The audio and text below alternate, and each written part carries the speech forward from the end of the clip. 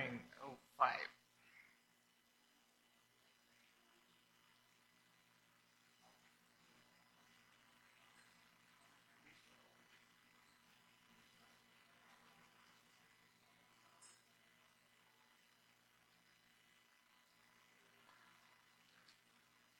Okay.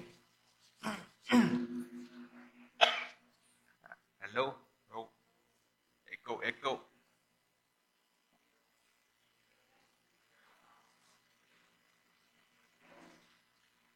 Okay, good morning. Yeah. Malakas.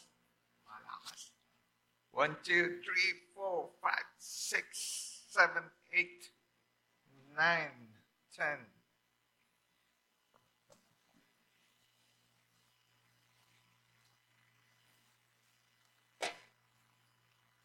Okay, good morning. Morning.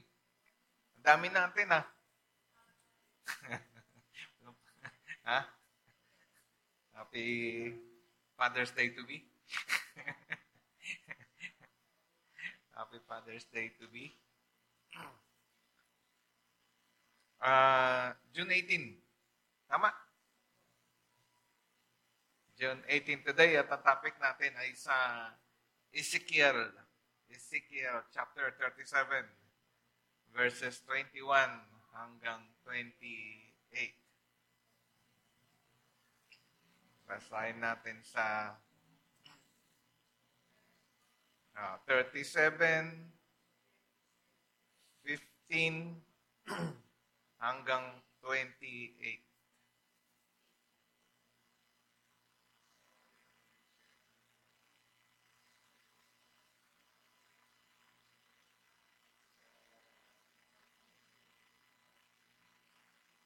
Yan. Ezekiel 37, ay hindi, 21 hanggang 28 pala. 21 to 28. Pero basahin na rin natin hanggang simula verse 15 para buo natin yung context. So, Ezekiel 37, 15 to 28. Ang salita ng Panginoon ay dumating uli sa akin na sinasabi, at ikaw, anak ng tao, kumuha ka ng isang tungkod at sulatan mo sa ibabaw. Sa Huda, sa mga anak ni Israel na kanyang mga kasama. Saka kumuha ka ng ibang tungkod at yung sulatan. Sa Jose, na siyang tungkod ng Ephraim, at sa buong sambahayan ni Israel na kanyang mga kasama. Iyong pagdugtungin para sa iyong sarili upang maging isang tungkod, upang sila'y maging isa sa iyong kamay. At kapag sinabi sa iyo ng iyong mga kababayan, hindi mo ba ipapalam sa amin kung ano ang kahulugan ng mga ito? Sabihin mo sa kanila, ganito ang sabi ng Panginoong Diyos. Narito, aking kukunin ng tungkod ni Jose na nasa kamay ni Ephraim at ang mga lipi ng Israel na kanyang mga kasama. Akin silang isasama sa tungkod ng Huda at gagawin ko silang isang tungkod upang sila'y maging isa sa aking kamay. Ang mga tungkod na iyong sinusulatan ay nasa iyong mga kamay sa harapan ng kanilang mga mata. At sabihin mo sa kanila, ganito ang sabi ng Panginoong Diyos. Narito, aking kukunin ang mga anak ni Israel mula sa mga bansa na kanilang pinaroonan. At titipunin ko sila sa lahat ng dako. At dadalhin ko sila sa kanilang sariling lupain. Gagawin ko silang isang bansa sa lupain, sa mga bundok ng Israel, at isang hari ang maghahari sa kanilang lahat. Hindi na sila magiging dalawang bansa na nahahati pa sa dalawang kaharian. Hindi na sila durungisan. Hindi na nila durungisan ng kanilang sarili ng mga Diyos-Diyosan at ng mga kasuklam-suklam na bagay o ng anuman sa kanilang mga pagsuway, kundi aking ililigtas sila sa lahat ng pagtalikod na kanilang ipinagkasala at lilinisin ko sila. Sa gayoy magiging bayan ko sila at ako'y magiging kanilang Diyos. At ang aking lingkod na si David ay magiging hari nila at sila'y magkakaroon ng isang pastol. Susundin nila ang aking mga batas at magiging maingat sa pagtupad sa aking mga tuntunin. Sila'y maninirahan sa lupain na tinirahan ng inyong mga ninuno na aking ibinigay kay Jacob na aking lingkod. Sila at ang kanilang mga kaanak at ang mga anak ng kanilang mga anak ay tatahan doon magpakailanman. Si David na aking lingkod ay magiging kanilang pinuno magpakailanman. Makikipagtipan ako ng kapayapaan sa kanila. Ito'y magiging tipan na walang hanggan sa kanila. Sila'y aking pagpapalain at pararamihin at ilalagay ko ang aking santuaryo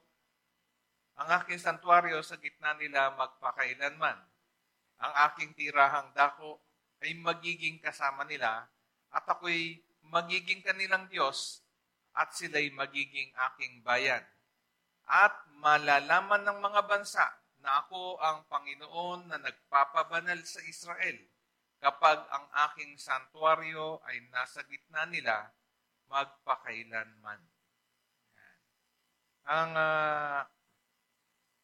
title nitong ating lesson ay God's Servant King.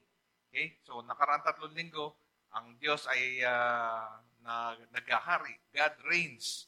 Ang Diyos ang hari ng kapayapaan, Kingdom of Peace. At ngayon naman ay Servant King. Yun yung kaibahan ng kingdom na kinakalagyan natin ngayon. At ang Diyos na kinikilala natin na hari. Kakaiba siya sa pagiging hari ng lahat ng mga hari. No? Hindi nga sa ilang diskusyon na natin, yung mga hari ng mga bansa, talaga namang hindi mo naman masasabing hari kasi kung talaga namang hari siya talaga, di masusunod lahat ng gusto niya. Pero the fact na hindi nangyayari ang lahat ng gusto niya mangyari, di wala siyang control. Hindi siya hari. Di ba? Kaiba yung ating hari. Ang hari natin, pag sinabi niya, totoo yung kasabihan. Ang utos ng hari ay hindi mababali. Di ba? Sa napakaraming mga hari dito sa mundo, karamihan ng kanilang mga utos na bali. Kaya nga, napakaraming hari ang not turn over. No? Yung mga kaharian na mga may nag-aaklas, re-revolt yung kanilang mga pinagaharian. Meron namang mga hari na kaya naman sakupin ng mga ibang kaharian. At yan ang kwento ng mga hari sa lupa. Natapat yung ating hari, hindi katulad ng mga hari sa lupa. Hindi naghahari-harian. Talagang hari. Pero may kakaiba pa dito sa hari natin. Sa title nga ng lesson natin ay God's Servant King. Yung hari natin ay hindi naghahari-harian. Hari siya na naglilingkod. No? Hari na nagsiserve sa kanyang mga pinagkakaharian. No? Saan pa nakakita ng ganun? Diba? Kung ang hari mo, siya yung servant mo, na talagang gumagawa ayon sa ikabubuti ng kanyang sambayanan. Aba, napakagandang hari nun. Ano? Napakagandang hari nun. Again, nasa background, itong si Ezekiel, na dati, kaya mga nakarang lessons natin, si Isaiah, ito naman si Ezekiel. Panahon din ito ng pagkakabihag, no? Nabuhay si Ezekiel sa panahon ng pagbagsak ng Israel, ng panahon ng about 600 BC. Kapanahonan din ito nung nag-abot-abot sila ng panahon nila Daniel at ng kanilang mga kaibigan. No? Nagkaroon ng unang pagdadala ng mga captive mula sa Israel, dinalahang captive sa Iraq. Yun yung grupo nila Daniel at saka yung kanyang mga kaibigan. Nagkaroon ng second batch ng mga dinalang bihag mula sa Israel. Second batch, dinala na naman din sa Iraq. Panahon yun ni Ezekiel. No? Maganda lang doon sa panahon ni Daniel, nung kinuha sila, pinili kasi doon yung mga magagaling, mga bata, hindi naman siguro yung magagandang lalaki, pero yung ang karakteristik o yung pagkatao ay enough, no? Sapat o qualified para maglingkod sa kingdom, sa hari. No? Kaya, while they are slaves or captive sa Iraq, sila naman ay nagtatrabaho sa malapit sa sirkulo ng hari. No? At ang mga nag-alaga kay Daniel at yung kanyang mga kaibigan niya, technically, mga kingmakers yan. No? Mga kingmakers. Or sila yung grupo ng advisors na nagte-train sa mga tao na magse-serve sa king. At siya na rin technically yung nagse-serve sa mga magiging susunod na mga hari. Yun yung naging background nila. Right? Maraming features itong Book of Ezekiel. Isa sa sikat dyan na yung Valley of the Bones, yung sa pangitain. Doon sa naunang part ng binasa natin, nandun din yun. Yung Valley of the Bones na nakita niya, yung desierto na puno-puno ng mga kalansay, bigla naggalawan yung mga kalansay, nabuo. Nabuo. At yung sumunod naman, itong vision about the two sticks. Hindi masyadong sikat itong two sticks na ito. Hindi masyadong napapag-usapan. Ano ba yung two sticks na yan? Ito yung mismong text natin. Kaya nga binasa natin na mas maaga yung verse, simula verse 15. Na sinabi ng Diyos kay Ezekiel, kumuha ka ng stick. Pamatpat. Pamatpat. Hindi siya stick na bilog. Pamatpat. Kumuha ka ng isang stick. Sulatan mo yan. Ano yung susulat yan? Kay Joseph at saka niya mga kasama. Ayan, yun yung sinabi. Tapos kumuha ka pa ng isa pang stick para para madaling discussion. Para sa North Tribe, sa Northern Kingdom, Judah and mga kasama, no? Kumuha ka ng isa pang stick. Sulat mo naman dyan yung Northern Kingdom. Tapos, pagdugtungin mo yung stick para maging isang stick na lang. So, sabi ng mga tao, magtatanong sila sa'yo, ano ibig sabihin nun? Ano ibig sabihin nun? 2 sticks, tapos ginawang 1 stick. O, yun yung natin. Yun yung bahagi ng lesson natin. Ito yung sasabihin mo sa kanila, said the Lord. No? And say unto them, thus says the Lord. Pag sinabing end, may kadugtong na sentence yun. Kaya yung opening verse natin ng verse 21, nag-umpisa yan doon sa conjunction na word na end. Kasi nga, tatanungin ka ng mga tao And you will say this. Ito yun. Says the Lord. Pag sinabing says the Lord, sa napakaraming mga bahagi sa banal na kasulatan. Pag sinabing, so God said, lagi nagpapakita yan ng authority, no? Authoritative. Basta nabasa natin yun, beware. Any part of the scripture na may kadugtong na and God says or as said the Lord or kaya nga sinabi ng Diyos. Yun. Pag sinabi na gano'n yun, you have to take extra caution and attention dun sa verse na yan because it commands authority as far as the message of that verse. Sabi niya, ano yung sasabihin na pinasasabi ng Diyos? I will take the children of Israel among the heathens whither they gone. Kung saan man sila napunta ng mga bansa, kung saan man sila napunta ng mga lugar, igagather ko sila at ibabalik ko sila sa kanilang sariling lupain. Yan yung panahon na narinig nyo na siguro yung term na diaspora. No? Yung diaspora. Sabihin ng term na yun ay pagkakalat, nakalat yung Israel at malimit yung diaspora pagka nabanggit yan. Ang isang laging sikat na bansa dyan Israel. Walang bansa na dumana sa pagkaka-scatter ng kanyang mga citizen na katulad ng Israel. No? Karamihan yung ibang bansa, pag nagkaroon ng gera, tatawid lang sa kabilang bansa. Yun lang yun Oo. So, itong Israel, kung saan bansa talaga sila napakalat, no? Napakalat, kung saan nakarating. No? Kaya ngayon ba, nakarating ng Europe, dahil nga nung time na yun. Hanggang sa, ganyan, sa malapit na sa panahon natin, inaabot na natin panahon na yan, na dumami sila sa Germany, dumami sila sa lugar ng mga European countries. Hanggang sa doon sila inabot ng second wave ng anti-Semitic activities. Pag sinabing anti-Semitic, anti-Israel. No? Bakit Semitic? Papunta yan doon sa bakit Semites? Semites sila eh. Bakit Semites? Yun yung mga galing sa lahi ni Shem. Eh. So, pag atras-atras mo yung history, sila yung galing sa lahi na ugat-ugatan na kay Shem. Among the three na anak ni Noah. No? Kaya Semites, tawag sa kanila. Kaya sa panahon ngayon, pag sinabing anti-Semitic ka, anti-Israel ka, dahil yun ang ugat nila. Yan ang nangyari sa dalawa. Iba naman yung nangyari sa dalawa na anak pa ni Noah. Nagkaroon ng ibang kwento naman yun.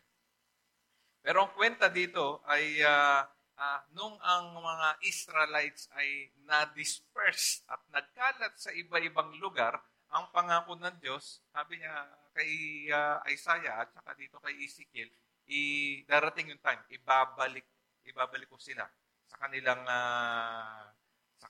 lupa, no? Sa kanilang lupa. And so we know from history na yung pagkakabalik nila, yung pagkaka-rebuild ng Temple of Jerusalem signaled to everyone the presence of God, no? Yan yung magiging ano ba yan? Milestone ng pagkakatupad ng hula o ng hindi mahula, promise, no? Kasi hula yan eh. Well, sa pananaw ng mga tao, parang hula ni Isaiah, hula ni Ezekiel. Kasi nga, mangyayari pa. But as far as God is concerned, it is a promise. Hindi yun, ang Diyos hindi manghuhula. Ikaw pwedeng manghula. Pero ang Diyos hindi nanguhula. Nangangako. At ang pangako ng Diyos, hindi katulad ng pangako natin. No? Sabi natin, ha? Ang sabi sa tao, promises are ba't alam niyo yun? Promises are made to be broken. May pasong-pasong papang nalalaman, eh, no? Pasong-pasong papa, tapos hindi naman tutupad rin. Okay? So, una, ang Diyos hindi nanguhula. Ang Diyos natin, nangangako. At ang Diyos natin, pag nangako, tinutupad. Okay? So, verse 22, and I will make them one nation. Ano yung one nation? No? One nation upon the land, upon the mountains of Israel. One king shall be king to them all. There will no more be two nations. There will never be two nations. Bakit nga ba? Yun yung nabanggit natin noong nakaraan. Yung after ni King, ang pagkakaroon ng kingdom, ay nag-umpisa yan. Noong time ni, sino nag-umpisa? Sino first king na Israel? Sino first king? Pang-exam yan eh. Sino? Si? King Saul. Tapos, sino? King David. So, nung panahon ni King David, lumaki ang empire, no? Yung powers ng Israel. So, yung sumunod kay David, yung kanyang anak, sino? Si Solomon. Bakit naging lalong mas makapangyarihan naging world power ang Israel? So, kung iniisip natin na ang mga naging world power ay Persian Empire, Babylonian Empire, Egyptian Empire, Greek Empire, Roman Empire, di ba? At one point in time, ang Israel naging empire. During the time of David, and most especially during the time of Solomon. During the time of Solomon, siya yung world power. So, na-imagine yun. Nakalamisan natin, ito Israel. Napakaliit na bansa yung Israel. Sa liit-liit ng kanyang pagiging bansa, naging world power yun. Kumpara sa Assyria, no time na yun, mas malaki naman di hamakilupay nila. Yung Babylonian Empire, yung Egyptian Empire, kung lupa, size at lupa din lang naman ang pag-uusapan, ang laking lupain ng mga yon. Ang laking lupain nun. Tignan mo sa mapa yung map ng Egypt. Tignan nyo sa mapa gano'ng kalaki yung map ng Iraq, ng Iran.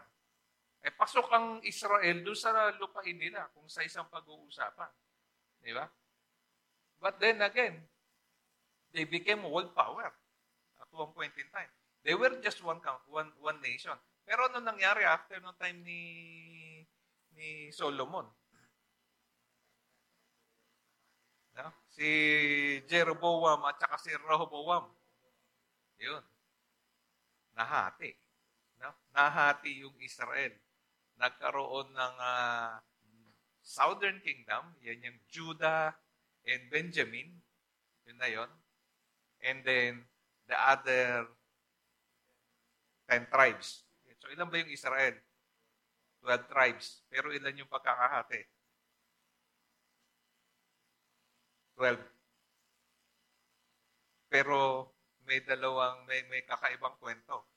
12 tribes, yung tribe ni Levi, walang lupa. Bakit 12 pa rin? Kasi yung anak ni Joseph nahati. Doon sa dalawang anak ni Joseph, binigyan si Ephraim at si Manasseh, binigyan separately ng distinct na land. So, 12 tribes, 11 lang sana kasi hindi kasali sa hatian ng lupa si Levi, di ba? Sa mga Levites. Pero dahil yung tribe ni Joseph ay hinati into 2, balik sa 12 region, no? O 12 provinces na hinati-hati yung Israel. So, ano nangyari? Doon sa tribe ni Benjamin, Judah and Benjamin, yan yung naging Southern Kingdom. Southern Kingdom. The rest, naging Northern Kingdom. Ayun yung nangyari dyan. Dalawang separate na kaharian na kung magkamisan sila-sila yung nag-aaway, minsan naman magtutulong, minsan mag-aaway, minsan magtutulong. Ganun yun eh. Yun yung kwento ng Israel eh. No? May ikipaggera minsan siya. Pag malakihang gera, nag-joint force yung dalawa. Pag minsan naman, maipaggera kayo, hindi kami kasali dyan. Kung maipaggera yung South, hindi kami kasali dyan. Maipaggera yung North, hindi kami kasali dyan. Pero minsan, magkasama naman sila. Isang pamilya yan eh. Pero ba't nga nahati? Di nahati nga kasi. So, nananatili na yung temple ay nasa Southern Kingdom. Kasi sinasabi naman ng Northern Kingdom, dun. Di ba? Kaya nga, kaalala niyo yung kwento doon kay Jesus Christ na may nasa lubog sa Samaritan. Lahi ninyo. Sabi, doon daw sasamba. Di ba? Sabi niya, dito naman. Sabi ng mga ninuno namin, dito sasamba. Sabi ng ninuno niyo, doon sasamba. Hati nga kasi yung kingdom eh. Kung may temple, holy temple sa Southern Kingdom, ang Northern Kingdom, ayaw namang doon sumamba. No? Kasi nga, may samaan ng loob eh. Yan. Ayaw sumamba doon sa same church. Iisa naman Diyos. Naggawa sila ng sarili ng lugar ng sambahan, ng temple sa Northern Kingdom. Yun yung kwento, hati. Ngayon, sabi ng Diyos sa pangako niya, darating yung time. And it will be soon. Get one stick, and then get another stick. Sulat mo doon sa isang stick, Southern Kingdom. Sulat mo sa kabilang stick, Northern Kingdom. Tapos, pagdugtungin mo. From that time, they will become one again.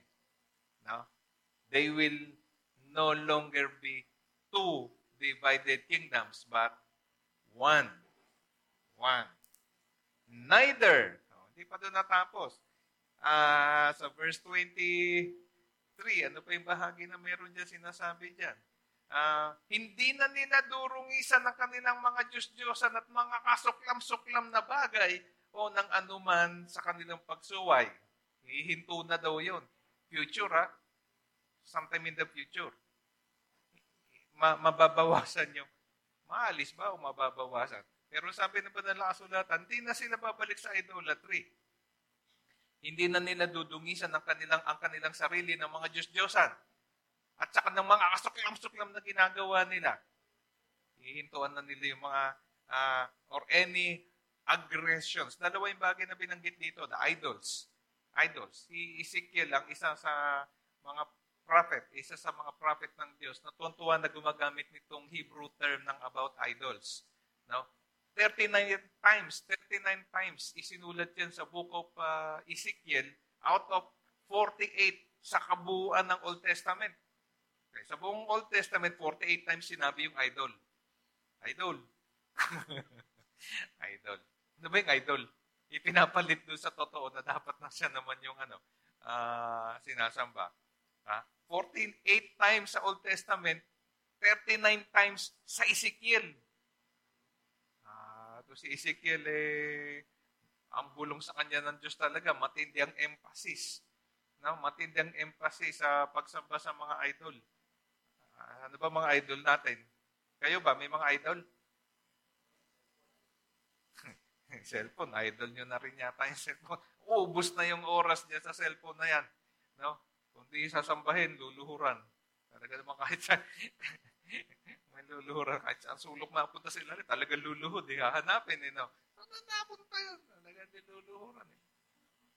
Marami pa tayo mga idols. No? Ano yung mga idols? Sino-sino yung mga pina-follow natin. Di ba? No?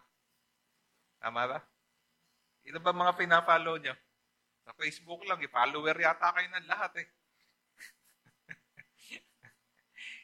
Pina-follow nyo ba yung God? Yan. Yung mga tanong. Pinalo nyo na ba yan? Sa dami ng follower ninyo, ilan ba rito may mga follower? 100 followers. Meron na ba rito?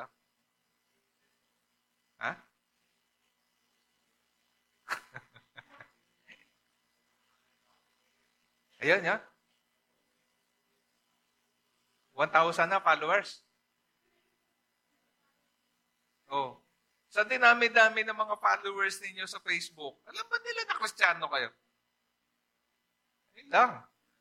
Halata ba? Halata ba na kayo'y Kristiyano ng inyong mga followers? Minsan kasi pag hindi nyo sasabihin, hindi rin nila malalaman. Hindi nila malalaman. Hindi sinasabi nga, paano nga malalaman? Di ba ganun nga yung kwento nung nung kabataan ko pa. Siyempre, wala pa ako ibang magagamit na kwento. College days. Lagi ako nauutusan pumunta sa isang building dyan sa Makati nun. Para may kinakausap ako na nakakausap ko yung may-ari ng isang company. Tapos may secretary siya na lagi naman siya yung nakakaharap ko. Siyempre, nakakausap. Hanggang sa nalaman na lang niya na active ako sa church. Sa usap-usap. Nung nasabi ko na active ako sa kabataan sa church, doon lang niya sinabi na, kaya pala ganun. Gulot naman ako, ano kaya ganun? Kaya pala ganyan ka magsalita, kaya pala ganyan yung kaya pala ganyan. Doon lang nagkaroon ng cohesion sa kanya na kumikilos ako ng ganun dahil pala Christian. Kita niyo yung epekto. Nagulat lang ako doon sa sinasabi. Hindi ba lang, sabi, ang bait mo. Hindi umiimik. Mabait ako. Wala sinasabi. Kailan lang siya nag-react? Nag-react lang siya nung nalaman niya na active ako sa Christian youth. Nalaman, Christian ka pala. Kaya pala. You see, eksakto yung sinasabi ng banal na kasulatan mismo. That when you proclaim God, where does a glory would come? Kanino mapupunta yung praises? Hindi mo man lang naisip na mabait talaga ako. Kaya pala naisip mo mabait ako dahil nalaman mo, Kristiyano ako. So, nakanino yung credit? Nakanino napunta yung credit? Kay Christ. Di ba? Kaya lang pala niya nakita na mabait ako. Nag-down sa kanya, siguro nagkaroon siya ng recollection ng mga paraan ng pagsasalita ko, paraan ng ganito, mga kwento. Nagkaroon lang ng kabuuan. Kaya pala. Kasi dahil kay Kristo. Ayun. Kaya, Isusubukan mong iyabang ng iyabang yung sarili natin. Diba? Hindi naman sa'yo mapupunta talaga yung credit, pansamantala. Kasi kahit anong credit gagawin mo, sa isang pagkakamali mo, giba lahat yun. Diba? But when the credit goes to God, and not with the idols, long term. Long term. Kung magkamali ka man, magkamali man tayo, naiiwan sa iyo yung pagkakamali, pero yung righteousness nananatili sa Diyos. God remains faithful, even if we fail. Diba? So, in the future, ito yung magiging sitwasyon. You will be gathered back to your own places, in the place where God promised, and then you will no longer be defiled by your idols, and your transgressions will, and the detestable things na ginagawa mo. Itong detestable, siya rin ang pinakamarami. Out of total, 50 times na binanggit itong detestable things, o yung mga karumal-dumal na mga pinagkagagawa, mga hindi magagandang ginagawa natin. Yung Hebrew word na ginamit dyan, 50 times in the Old Testament, 16 times binanggit sa Ezekiel. Kaya isipin mo talaga yung bulong ng Diyos kay Ezekiel para warningan tayo. Warningan ng Israel nung panahon na yun, na effective pa rin naman sa panahon natin itong mga warning na to. Para ding ni Ezekiel, nagbabasa pa rin ngayon. Yun pa rin yun. Anong sinasabi ng Diyos? Mawawala yan. Mababawasan yan. I will save them out of their dwelling places where they have sinned, and I will cleanse them. I will cleanse them. Madumi.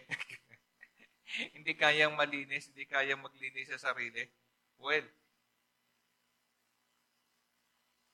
hindi kaya natin linisin talaga sarili natin. Hindi mo kayang maging okay sa pagpapakabait. Kahit anong attempt mo na magpakabait, sablay. Na, tama ba? Sino ba successful na nagpakabait? Successful ka na? Kanta nga yun di ba? Gusto kong bumait, pero hindi ko magawa. Di ba kanta yun? Ha? Natatawa-tawa sa likod. Dito ka kasi sa harap. Ano dyan? Nanonood ka lang ng TV dyan Dito ka para matawag ka rito. First row yan para may recitation. So, sino na kumanta sa inyo? Gusto kong bumait pero di ko magawa.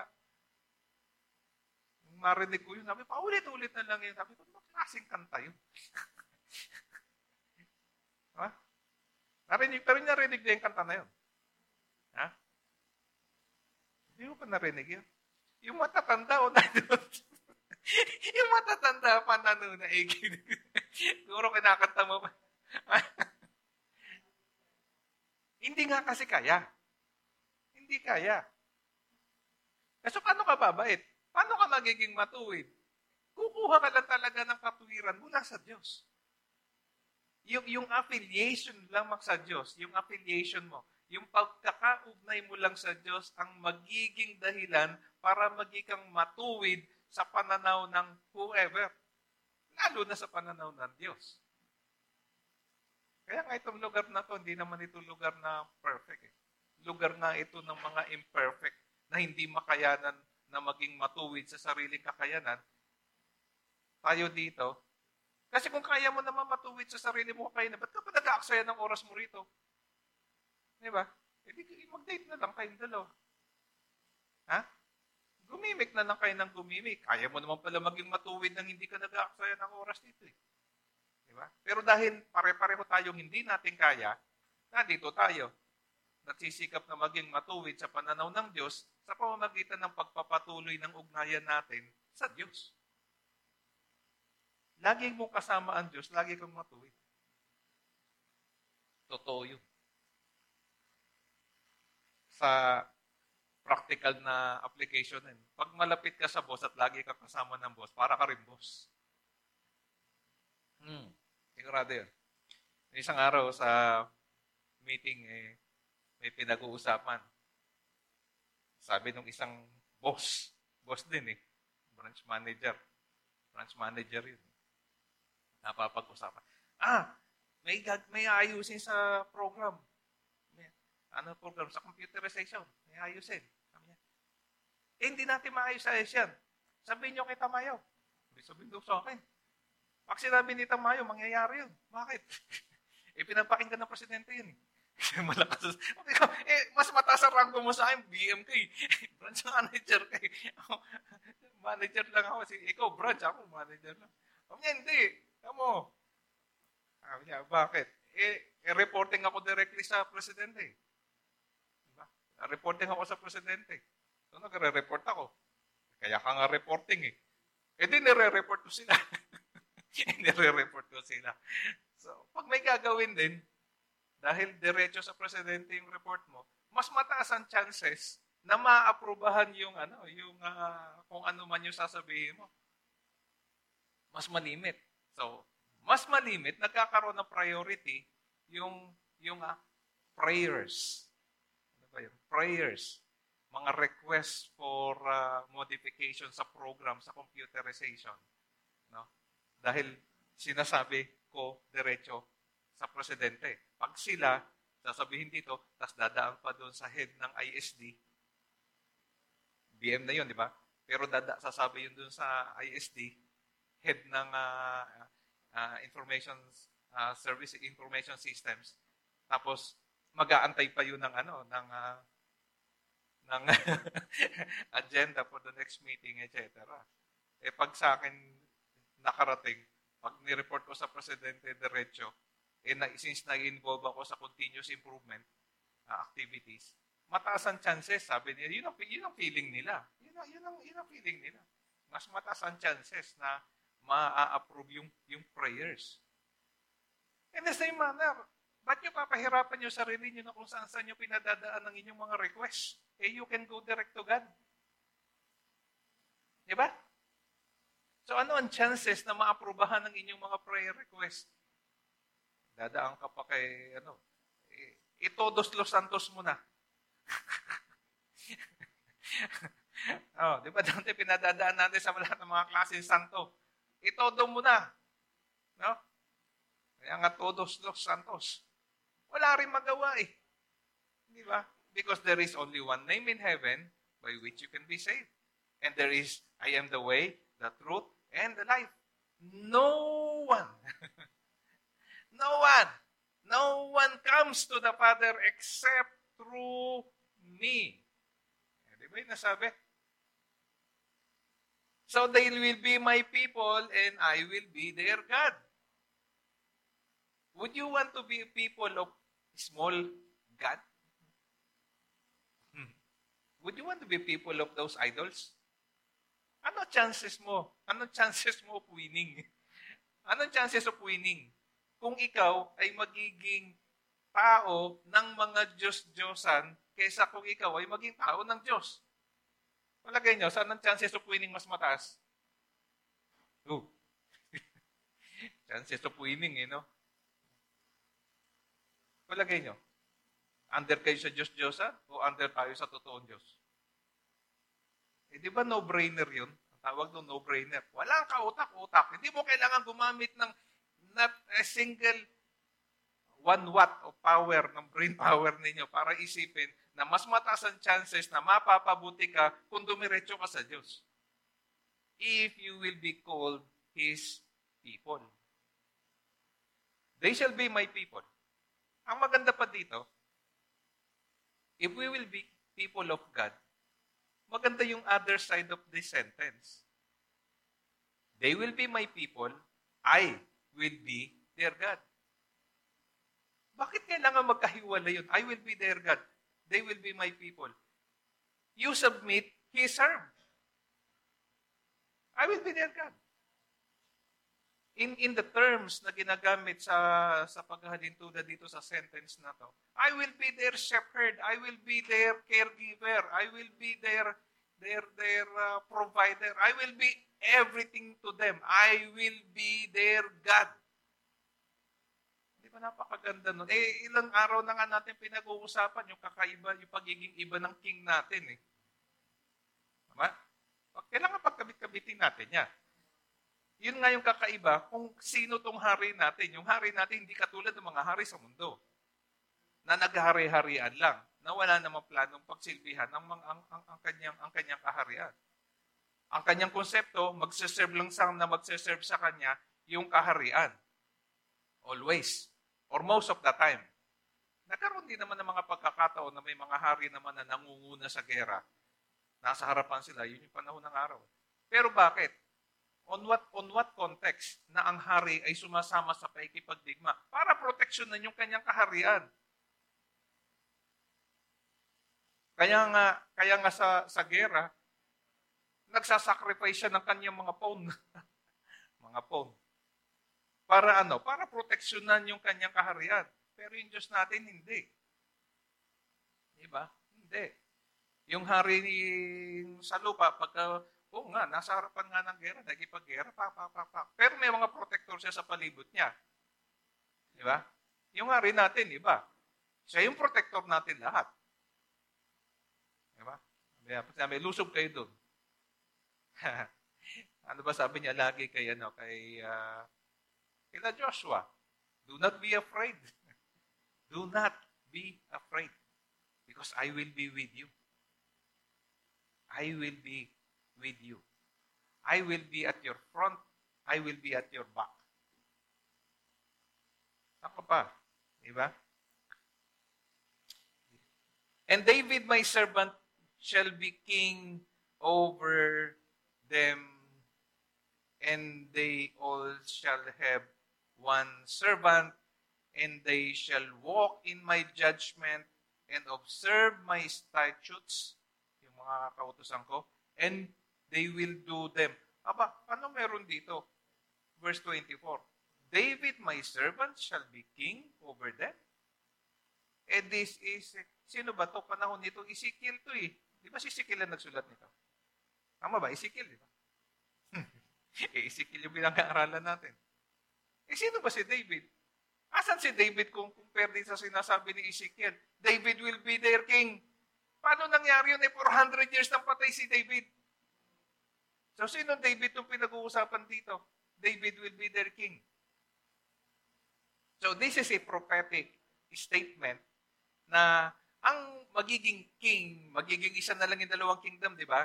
Magiging isa na yung dalawang kingdom na separate. Magiging isa na, and David will be their king. Who's this David? Yun yun. Yun lang yun. This will now be a Davidic king. Maikukumpara sa pagiging hari ni King David. And who's that? Diba yung sasabi sa thy throne shall be forever and ever. Diba? And the scepter of your kingdom will be this. So, sino yun? Si Jesus Christ. Nire-refer yun kay Jesus Christ. Na, sometimes in the future, it is not only that Israel will be restored in its promised land, pangako sa kanya, but they will have their king. And this king will be a king forever. So prophetic ito na hindi lamang ito natapos doon sa panahon ng ma-rebuild yung temple. Hindi lang din ito itatapos hanggang sa 1947 nung makuha ng Israel yung kanyang recognition as a nation sa United Nation. Nung ni-recognize ng United Nation na okay, nire-recognize na namin ang Israel as a nation. Because before 1947, Israel is not recognized as a nation. All the people around, especially the Arabs, they don't recognize Israel as a nation. As a matter of fact, they find Israel as a squatter.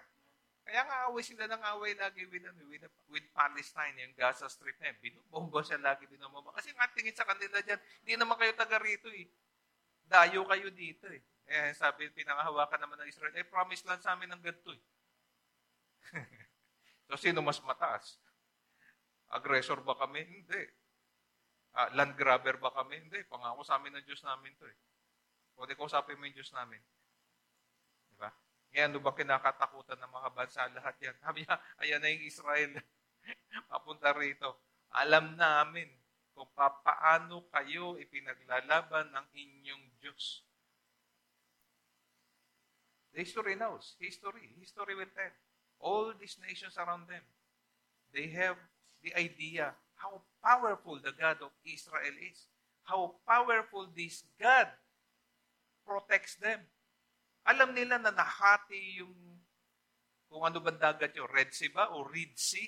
Mga pinagtatalunan na yun. Red Sea ba yan o Red Sea? Basta, nahati. At ang Israel ay nakalakad sa tuyong lupa. Yung River Jordan at the height of its flooding state during that time. Huminto yung agos ng ilog. Nakatawid din sila. Papunta ron.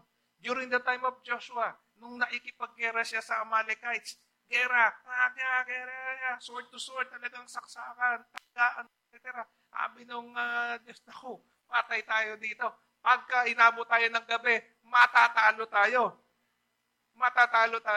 What happened? Joshua cried out to God, God help us! Dininig ng Diyos yung panalangin niya. Anong nangyari? Yung buong universe huminto sa pag-inog. Nagtataka yung mga tao. Kanina patanghali Nakailang beses na ako nilipasan ng gutom. Bakit hindi gumagabi? Ang sa kabilang side ng mundo, pag dito araw, sa kabilang side gabi, and the nights in Ajalon seems nakailang tilaok na, namaos na yung mga matandang kakatilaok, hindi pa sumisikat yung araw. Why?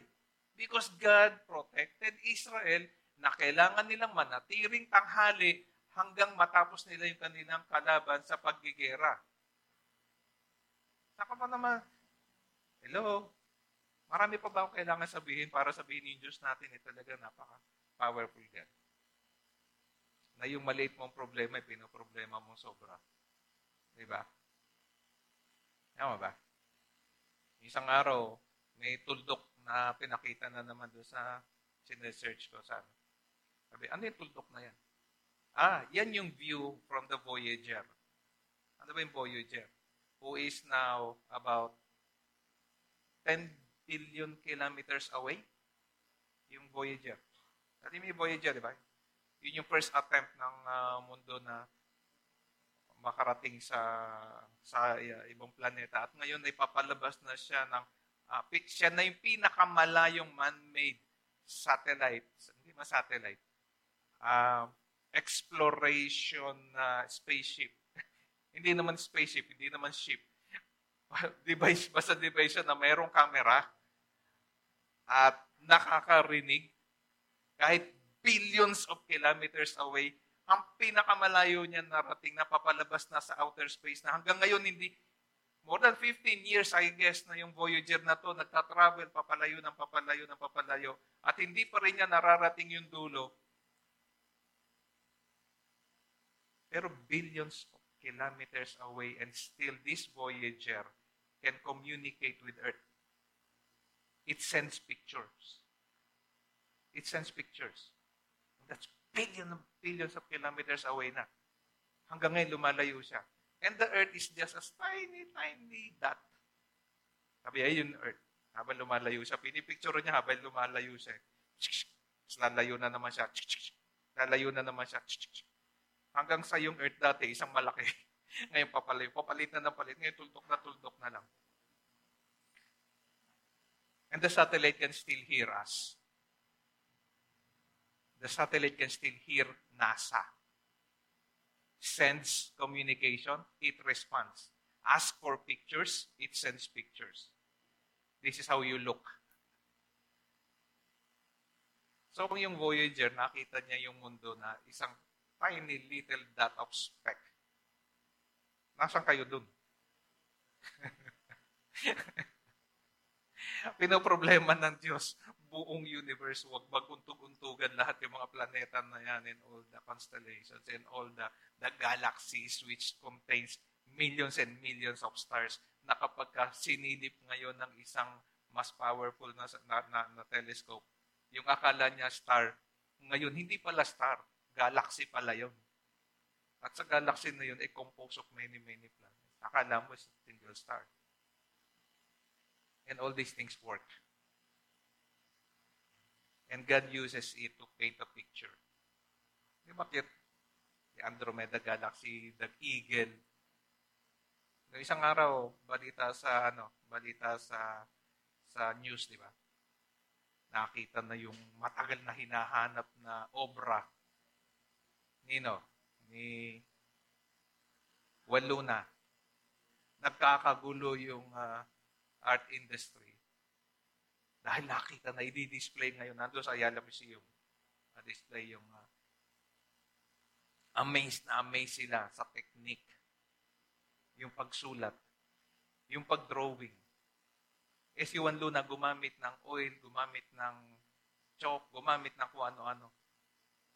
Manghang-mangha sila sa drawing ni Juan Luna at ng maraming mga artist. Ang Diyos mo pag nag-drawing, hindi gumagamit ng oil. Ang ginagamit niya, collection of stars and galaxies para mag-itsurang, parang eagle lah. Gumamit ba siya ng oil painting? Ano ang kanyang canvas? Hindi tela ang canvas ng Diyos. Ang canvas ng Diyos, yung buong kalawakan. At yun yung pinagpipicturean ngayon ng mga scientists. This is our God. Siya yung ating God.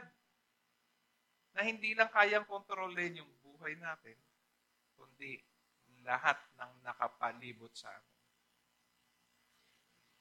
And so we should walk in His judgment.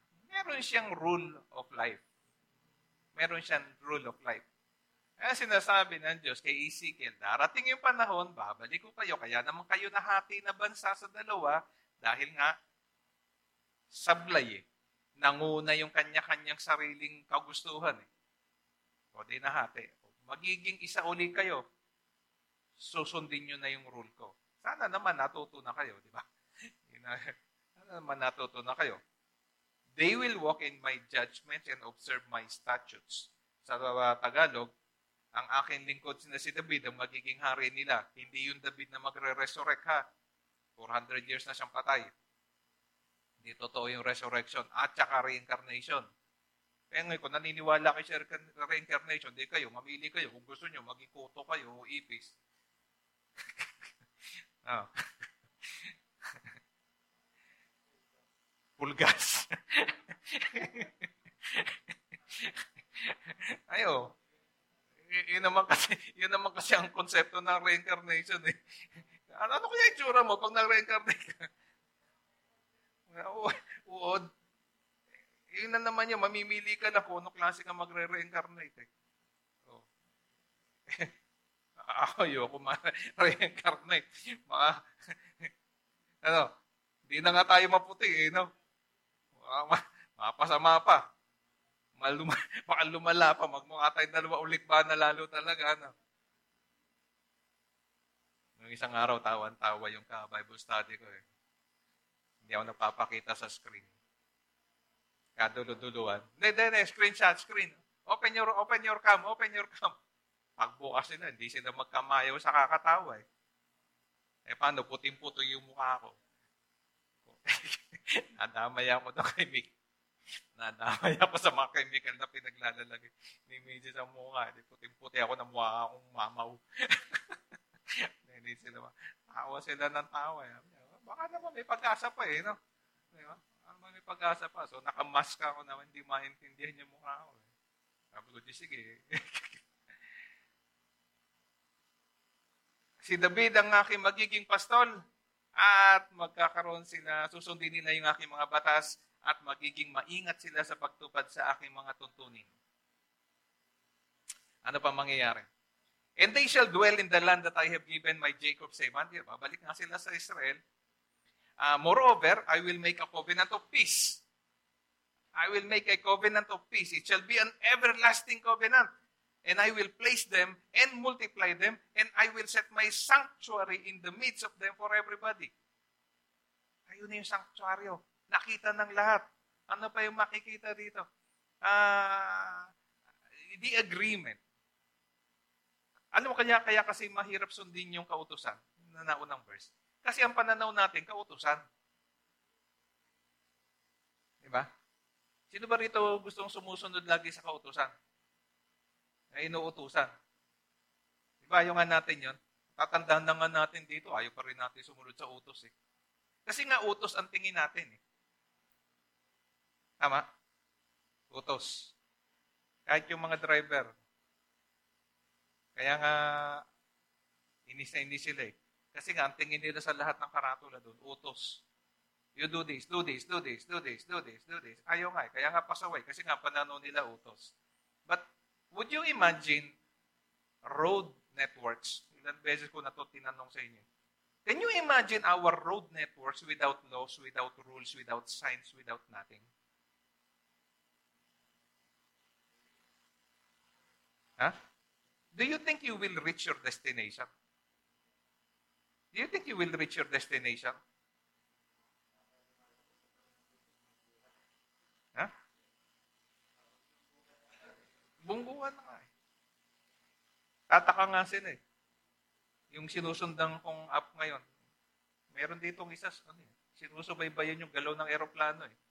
Sino ba rito? Wala dito. Itignan niya. Meron din ako nun eh. Meron pa ako isa. Sinusubaybayan ko naman galaw ng mga barko.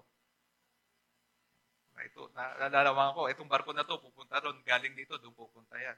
Kaya napag-usapan, ba't ba nagbubungguan yung mga barko? Laki-laki ng dagat. Kasi may sinusunod na batas yan ng highway.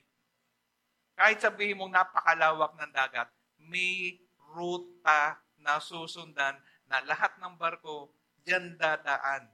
Hindi ka po pwede na lang na pupunta ako doon, diretso lang ako basta dyan yung pupuntahan ko. Hindi pwede. May susundan kang rules sa dagat.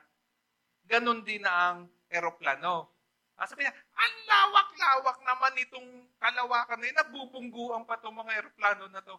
Kasi nga, hindi ka pwedeng, kung saan ka lang lipad ng lipad, meron kang dadaanan. At sasabihin ni sa'yo, diyan ka dadaan, pero ikaw, 10,000 feet. Ikaw, 15,000 feet. Ikaw, 30,000 feet. Para kahit kita mo sa map ay magbabanggaan, hindi sila magbabanggaan kasi nga may iba-iba sila ng assigned height. May assigned height. Hindi ka pwedeng basta lilipad ka na lang doon na kung anong gusto mong lipad. May rules. Kung walang rules, ayun, mas malaki problema. Nung isang news din, isang araw, dumaan ba naman doon sa bus lane eh. Ano nangyari? Kaya nasagasaan yung motor rider. Ano nangyari pa? Hindi lang yun. Ha? Ang lasog-lasog ko. Ginawa agad Carne Norte. Ang lupit na marites dito. Naputukan lang ng ulo. Lasog-lasog sa'yo yun. Ganon. Ang galulo. Ha? Ang galulo. O yun. Pero bagay, maganda yun. Walang aray. Walang aray. Kasunod nun, nung pinapanood ko yun, meron ding isang nagbibideo ng sarili nila, mga kaibigan. Kausapan nila yung mga kaibigan nila at binibideo yung sarili nila habang nagdadrive na yung kanilang pagdadrive wala sa hulog. Matakbo ng more than 130, 140 kph tapos nagyayabang pa na, wala pang humuhuli sa atin, wala pang humuhuli. Maya-maya sabi, ay, shh. Talsik yung cellphone. Naka-record. Ano na lang naririnig? O, isa doon sa dalawa, patay agad on the spot. Bumangga sa barrier. At 130, 140 kph. Why? Because of full disregard of the rules. So, don't we learn from all this? No? Kung susundan natin yung ating rules, if we will follow this and agree with it, if we agree with the rules, it does not become a rule anymore. It becomes an agreement. It becomes an agreement. But sometimes kaya mahirap sundin ng Diyos kasi ang tingin natin sa Diyos palautos. Pero kung titignan natin ng Diyos na, ikaw, ito gagawin ko sa buhay mo. Pero ito ang responsibility mo. Ito yung mga hindi mo na pwedeng gawin. Pero pag ginawa mo naman itong mga pinapagawa ko sa'yo, pagpapalain kita. Do you agree? Do you agree? If you agree with my terms, then it becomes an agreement. It becomes a covenant. So, inuutusan pa ba kita? Hindi na. Because you agreed. It was a covenant. Mas madaling sundan ng covenant kaysa sa utos. Because you committed to it. Okay? And what happened? My tabernacle shall also be with them, and I will be their God, and they shall be my people. What is the primary objective? Bakit binubuo ulit itong mga tao para pagsamasamahin niya para ibalik sa Diyos? Ibalik sila sa lupain nila. Hindi para lang ibalik sila at mag-enjoy ka. There shall be a tabernacle. The objective is you praise God. You bring honor and glory to God. As you bring honor and glory to God, He will bless you. He will bless you. Pero minsan, ang kicker dyan, no? Parang pusoy pa rin, no? Maraming tao, gagawa ng mabuti. Ipi-please ko si God para i-bless niya ako. Wala. Parang, nutaka mo pa yun, Diyos, ha? Ipi-please ko siya para i-bless niya ako. Hindi ba pwedeng ipi-please ko siya kasi Diyos siya? Pero although alam mo at the back of your head, kapag at the back of your mind, napag pinlist mo yung boss mo, alam mo may pakinabang ka naman, talaga naman susunod yun eh. Susunod yun eh. Pero bakit mo piniplease yung boss mo? Or yung God? Dahil may mapapakinabang ka? O dahil Diyos siya? Kailangan limi-limiin natin yan, mga kapatid. Well, totoo, na kapag binigyan mo ng papuri ang Diyos sa pamamagitan ng iyong maayos na pamumuhay, ay pagpapalain ka niya, hindi yung pagpapala ang motive, bakit mo bibigyan ng papuri yung Diyos. Although it comes. Pero hirap tayo dun, no? Di ba, Ben? O ako lang ang nahihirapan dun. Hindi umaalis sa equation lagi ng paggawa ko ng mabuti na, pagpapalain naman yun. O bibigyan ko nyo, may humingi ng tulong. Tutulungan ko ba to? Sige, tutulungan ko para tulungan din ako. Sino sa inyo yung may struggle doon? Ako meron eh. Paminsan-minsan. O ako lang ba may struggle doon? Kayo lahat ay mababait dahil gusto niyo purihin ang Diyos. Ako na lang ang natitirang gumagawa ng mabuti dahil hindi, magpapalain ako ng Diyos pag gumawa ko ng mabuti. O kasama ko kayo. Hello? Samahan niyo naman ako. Baka naman ako na lang nag-iisa dito. Mr. Grace, kasama ka. Dito ka dapat sa harap. Nakasamahan mo ako, tapos ang layo mo. Diba? Alam mo, makakalusot ka. The objective why God will bring Israelites from everywhere in the nation kung saan sila napakalat is for them to go back to Israel and worship God in the tabernacle. That's a goal. Tawagin mo na kung ano gusto mong itawag sa Diyos. Na yung Diyos natin ay nakafocus sa Kanya. Ikaw, bahala. You believe what you believe. But when your God is happy, you are blessed. Sometimes nga, kahit hindi siya nga happy, binibless kayo eh. Kaya nga minsan, nagtataka pa kayo eh. Bakit yung iba, hindi naman lumatin lagi? Parang ang ganda ng buhay. Na? Bahala kayo. Kayo mamimili doon ng pananaw. You choose what you believe. Choose whom you will serve. Sabi nino. But as for me and my house, we will serve the Lord.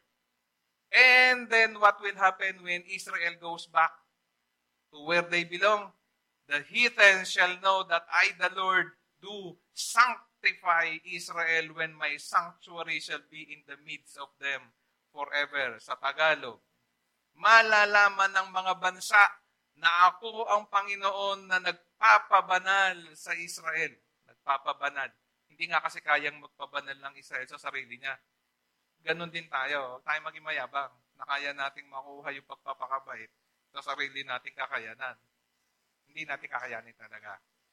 Kakailanganin natin ng tulong ng Diyos. Malalaman ng mga bansa na akong Panginoon na nagpapabanal sa Israel. Na nagpapabanal sa atin. Kaya tayo banal eh.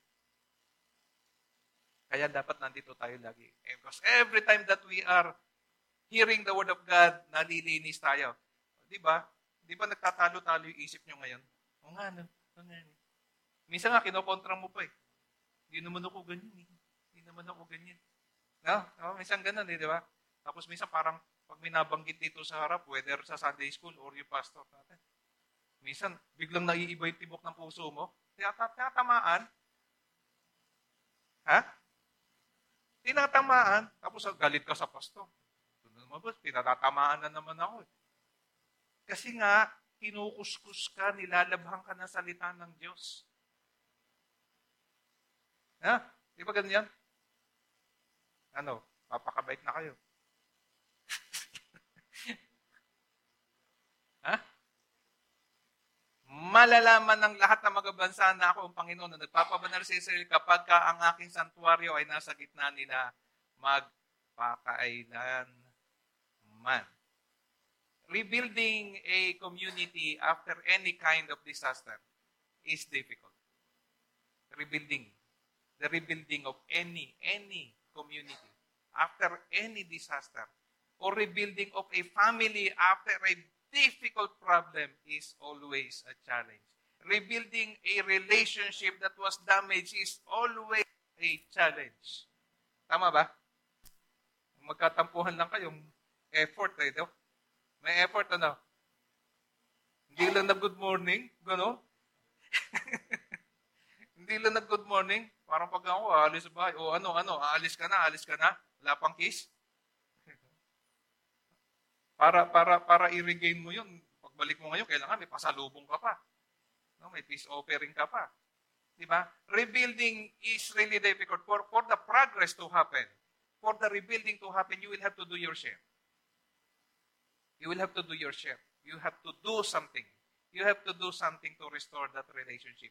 While the other party has his role, you will also have your role, responsibility, and obligation and contribution for the rebuilding process. Yun yun. And God will make sure that when you commit to this, no, it will make happen. But then again, if we want restoration, it has to be consistent. What is your motivation? What is your motivation to rebuild a community, rebuild a relationship, rebuild a family, rebuild something that was destroyed? What is your motivation? It should be consistent with your values. It should be consistent with your goal. It should be consistent. Hindi pwedeng pabago-bago. Why? Kaya nga minsan natanong lagi is, why are you doing this?